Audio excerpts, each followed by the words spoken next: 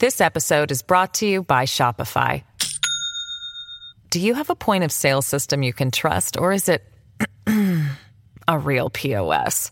You need Shopify for retail. From accepting payments to managing inventory, Shopify POS has everything you need to sell in person. Go to shopify.com/system, all lowercase, to take your retail business to the next level today. That's shopify.com/system.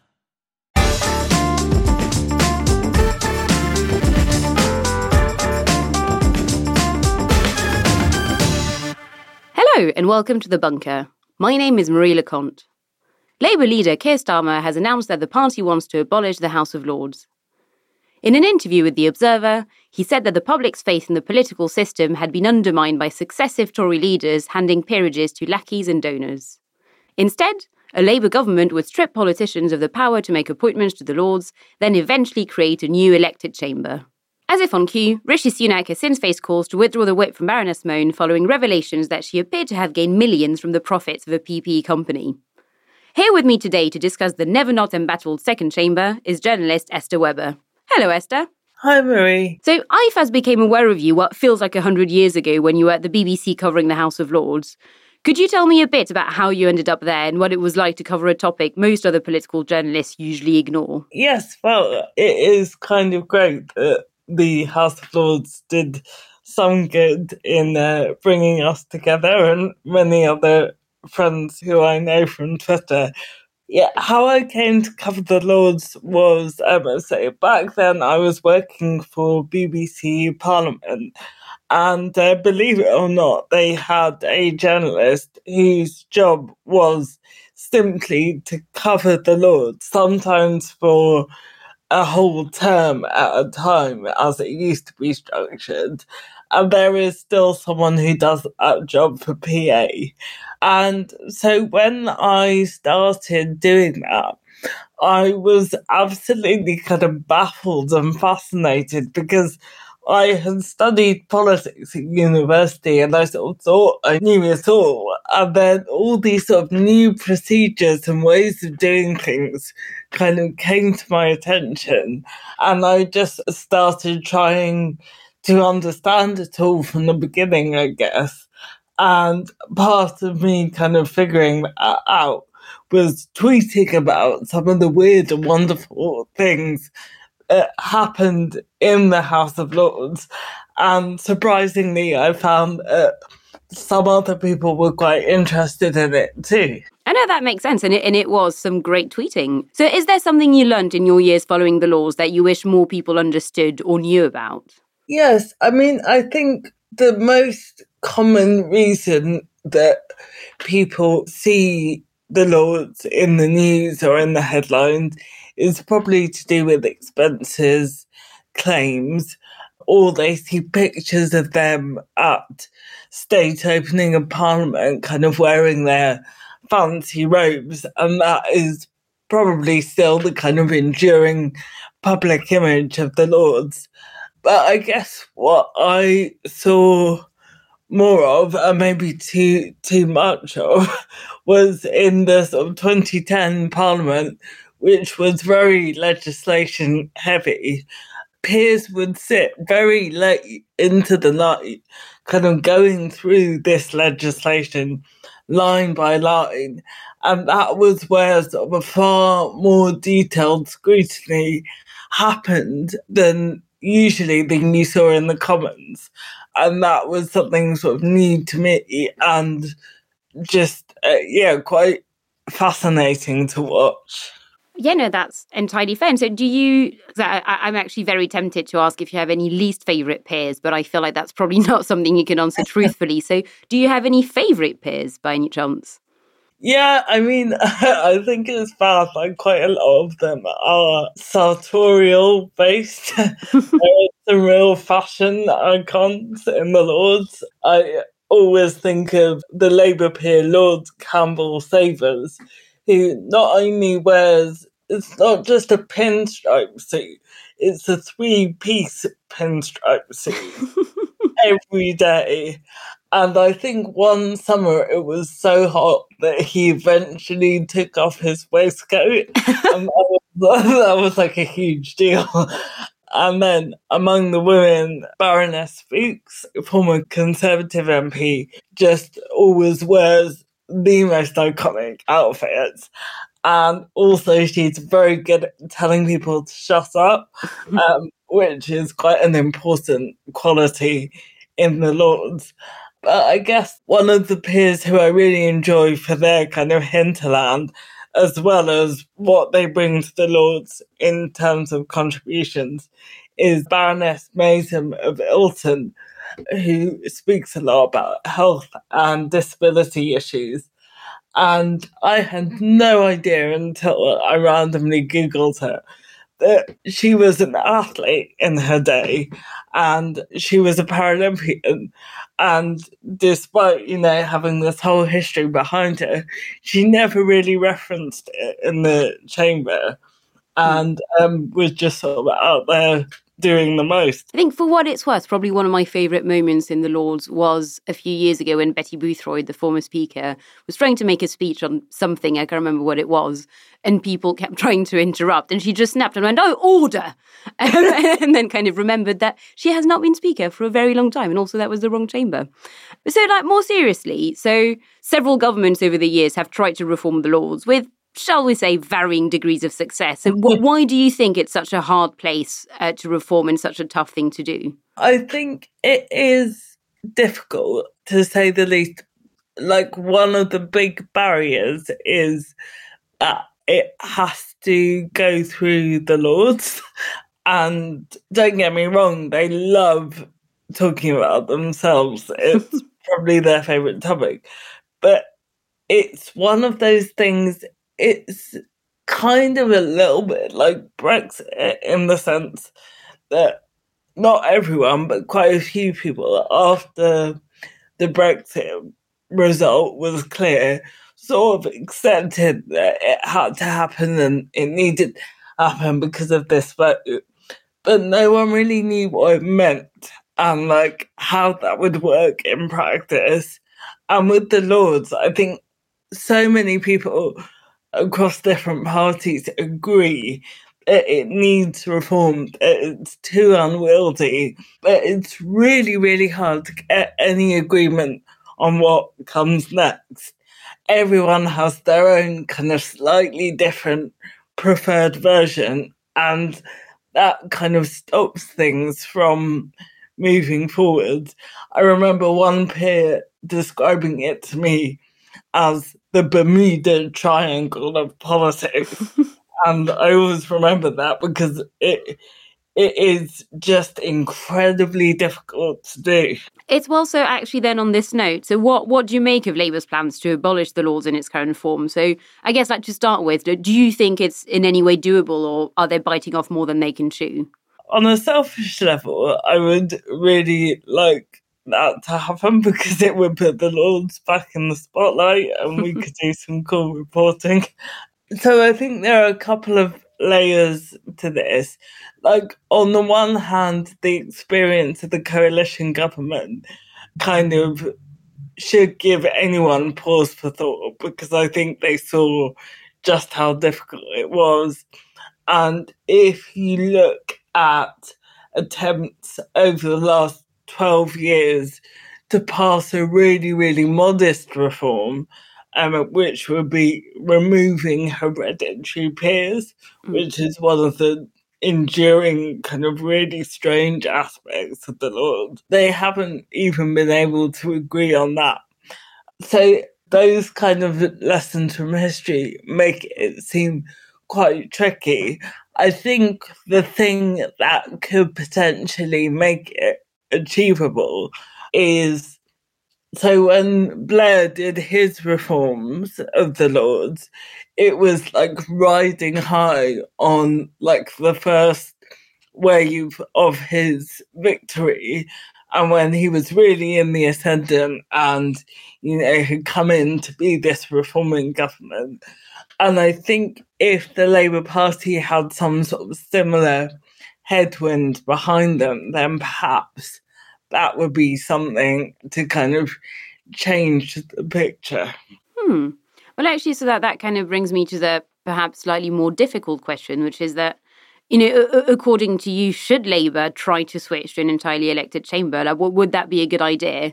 What would we gain from that, and what would we lose? I have to confess, I feel a bit wary about the idea of a totally elected chamber. I think some of the arguments against it are it means peers would be subject, or senators or whatever, would be subject to the same kind of electoral tug of war as MPs. That would sort of limit the kind of expert role of the chamber, which I don't want to say is everyone in there. It's one positive element of the chamber, which is you do have these people who are not career politicians but experts in a certain field, and that can have quite positive influence on legislation and debate. So that's kind of one aspect of it. On the other hand, I do think it does need to change. I think one sort of funny thing about working for BBC Parliament was when you join, you do a sort of crash course in learning all of the MPs off by heart so that you can name them on site. And with the Lords, that just isn't really feasible. There are so many of them, and frankly, so many of them look the same.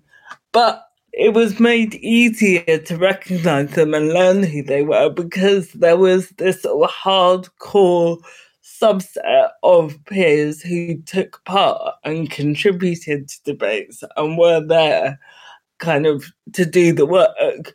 And then loads of others who you just didn't see. And I think there needs to be something done about the kind of the absentees, if you like. And there are various different suggestions on how you could deal with that.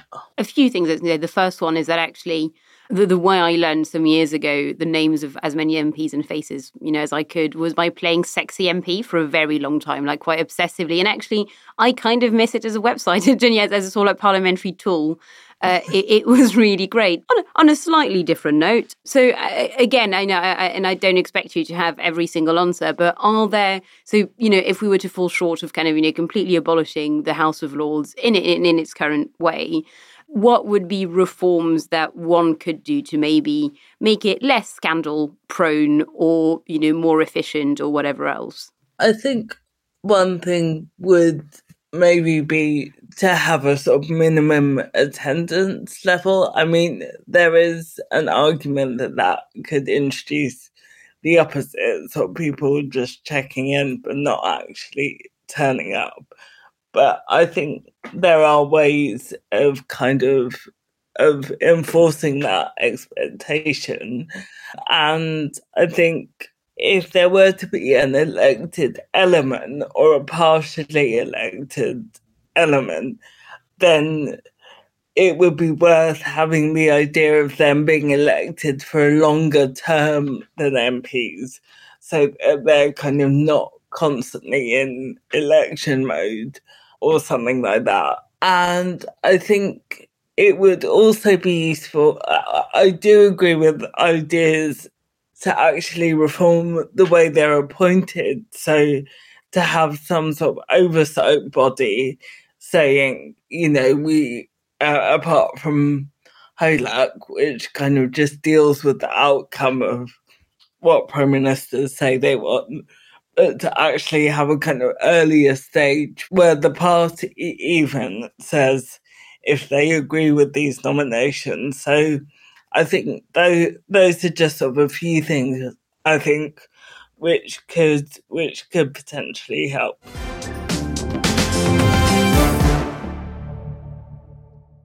This episode is brought to you by Shopify. Do you have a point of sale system you can trust, or is it a real POS? You need Shopify for retail. From accepting payments to managing inventory, Shopify POS has everything you need to sell in person. Go to shopify.com/system, all lowercase, to take your retail business to the next level today. That's shopify.com/system. To flip kind of this on its head a bit, so do you think there's anything actually the House of Commons could learn from the House of Lords in terms of procedure, behaviour, in terms of sort of anything? Because, again, I think even a lot of MPs are not necessarily always really aware of how everything works in the law. So is there anything they could gain from being a bit more like them? I mean, yeah, I like, as we sort of touched on before, I do think it is a shame perhaps that so much of the nitty-gritty legislative work is either done by the Lords or in bill committees. I'm not saying everything should be on the floor of the House, but it would be sort of beneficial, I guess, for MPs to be more engaged in that side of things. I quite enjoy. I don't think it would. I don't think it would work in the Commons. But the Lords is self-regulating, so even though there's a speaker, they have no kind of formal like disciplinary or chairing powers really in the way that the Commons speaker does. So it's kind of like they all enforce the behaviour which is expected of each other, and that can be really harsh. Like sometimes it's peers telling someone to shut up. But it also, I think, kind of creates a certain like feeling of like collective responsibility to uphold standards. Not saying that always works, but I'm just saying it's maybe something the Commons could learn from. And that actually kind of reminds me of interviewing some Lords for my first book. One of the ones I was talking to, kind of arguing that actually the socialising is actually perhaps more interesting in the House of Lords, because in the kind of, I can't remember the name of it anymore, but basically the room where the Lords kind of get to socialise, there is just one very long table where you sit and you have your dinner and you kind of sit where there's space. So, quite often that can be next to a Labour peer, a crossbench peer, Tory peer, etc. You don't really choose, whereas MPs are a lot more segregated by party, which obviously would always happen. But I think that could be quite a good thing in terms of, cross-party understanding and cross-party working. That would be my thing. Just make the socialising a bit more cross-party, I think, could be a good thing. Yeah, absolutely. And I think maybe that's kind of true of the Lords in general, because it is more usual for them to sort of collaborate cross-party on amendments to bills and things like that without kind of the whips having a total meltdown. And generally that's for a reason. Where something gets cross-party support, it's probably because there is a point to be made there. So that's also something I think maybe the Commons could learn from. And so I guess getting sort of like closer back to present day and kind of what's happening at the moment, is there actually anything either happening at the moment in the House of Lords or kind of coming down the line quite soon that you're keeping an eye on and you think people should pay attention to? Well, I guess the big thing to flag, I mean, I should say I've been spending less time with the Lords recently, sadly, very sadly. But I guess one of the big things is the Northern Ireland Protocol Bill. And as we know, that's something the government insists is going ahead with and is very controversial. And the Lords is precisely the place where you have not only Labour and Lib Dem peers with massive reservations, but also some Conservative peers as well. And they are saying, they are going to try and radically change or even block this from going through. And I don't think we've really had that level of really staunch feeling since some of the original Brexit legislation, which was real kind of like hand-to-hand combat in the Lords. So a bit of a kind of throwback to those days. That's, I was about to say something to look forward to. I'm not convinced actually it's something I'm looking forward to in any way, but here we are. And so I guess just finally, let's say, election in 6 months, Keir Starmer wins a majority of 150, abolishes the Lords on the first day. What would you miss? What would you miss from the House of Lords? And what do you think people should miss, perhaps? I think, the serious and boring point is I would miss that level of scrutiny and attention, the sort of late night votes, the line by line scrutiny.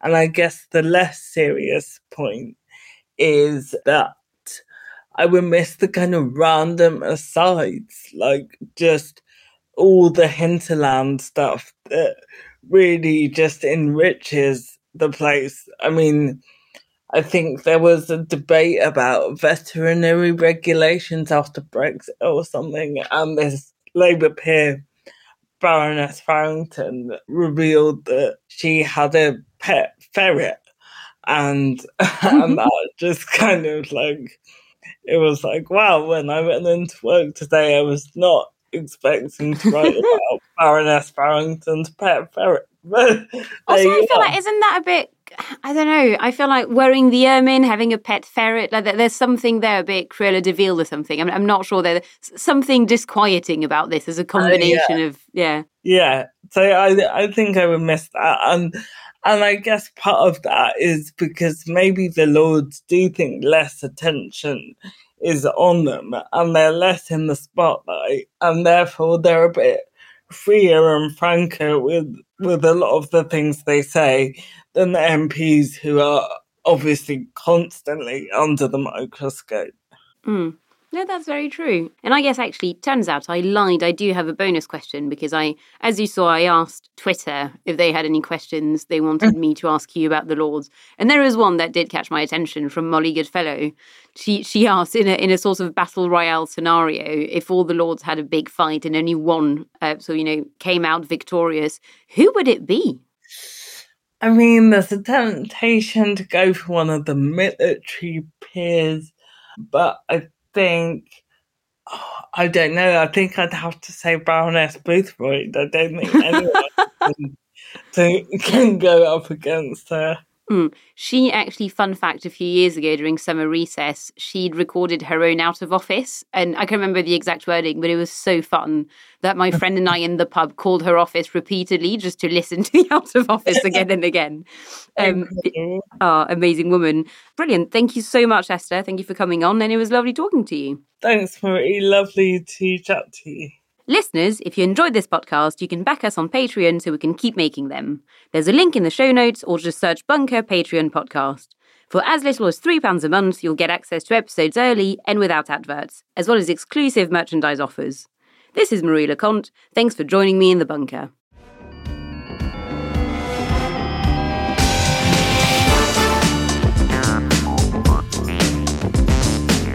The Bunker Daily was written and presented by Marie Leconte. The producers were Alex Rees and Jack Gerbertson, with assistant production from Kasia Tomaszewicz. The lead producer was Jacob Jarvis, with audio production from me, Jade Bailey. The group editor was Andrew Harrison, with music from Kenny Dickinson. The Bunker is a Podmasters production.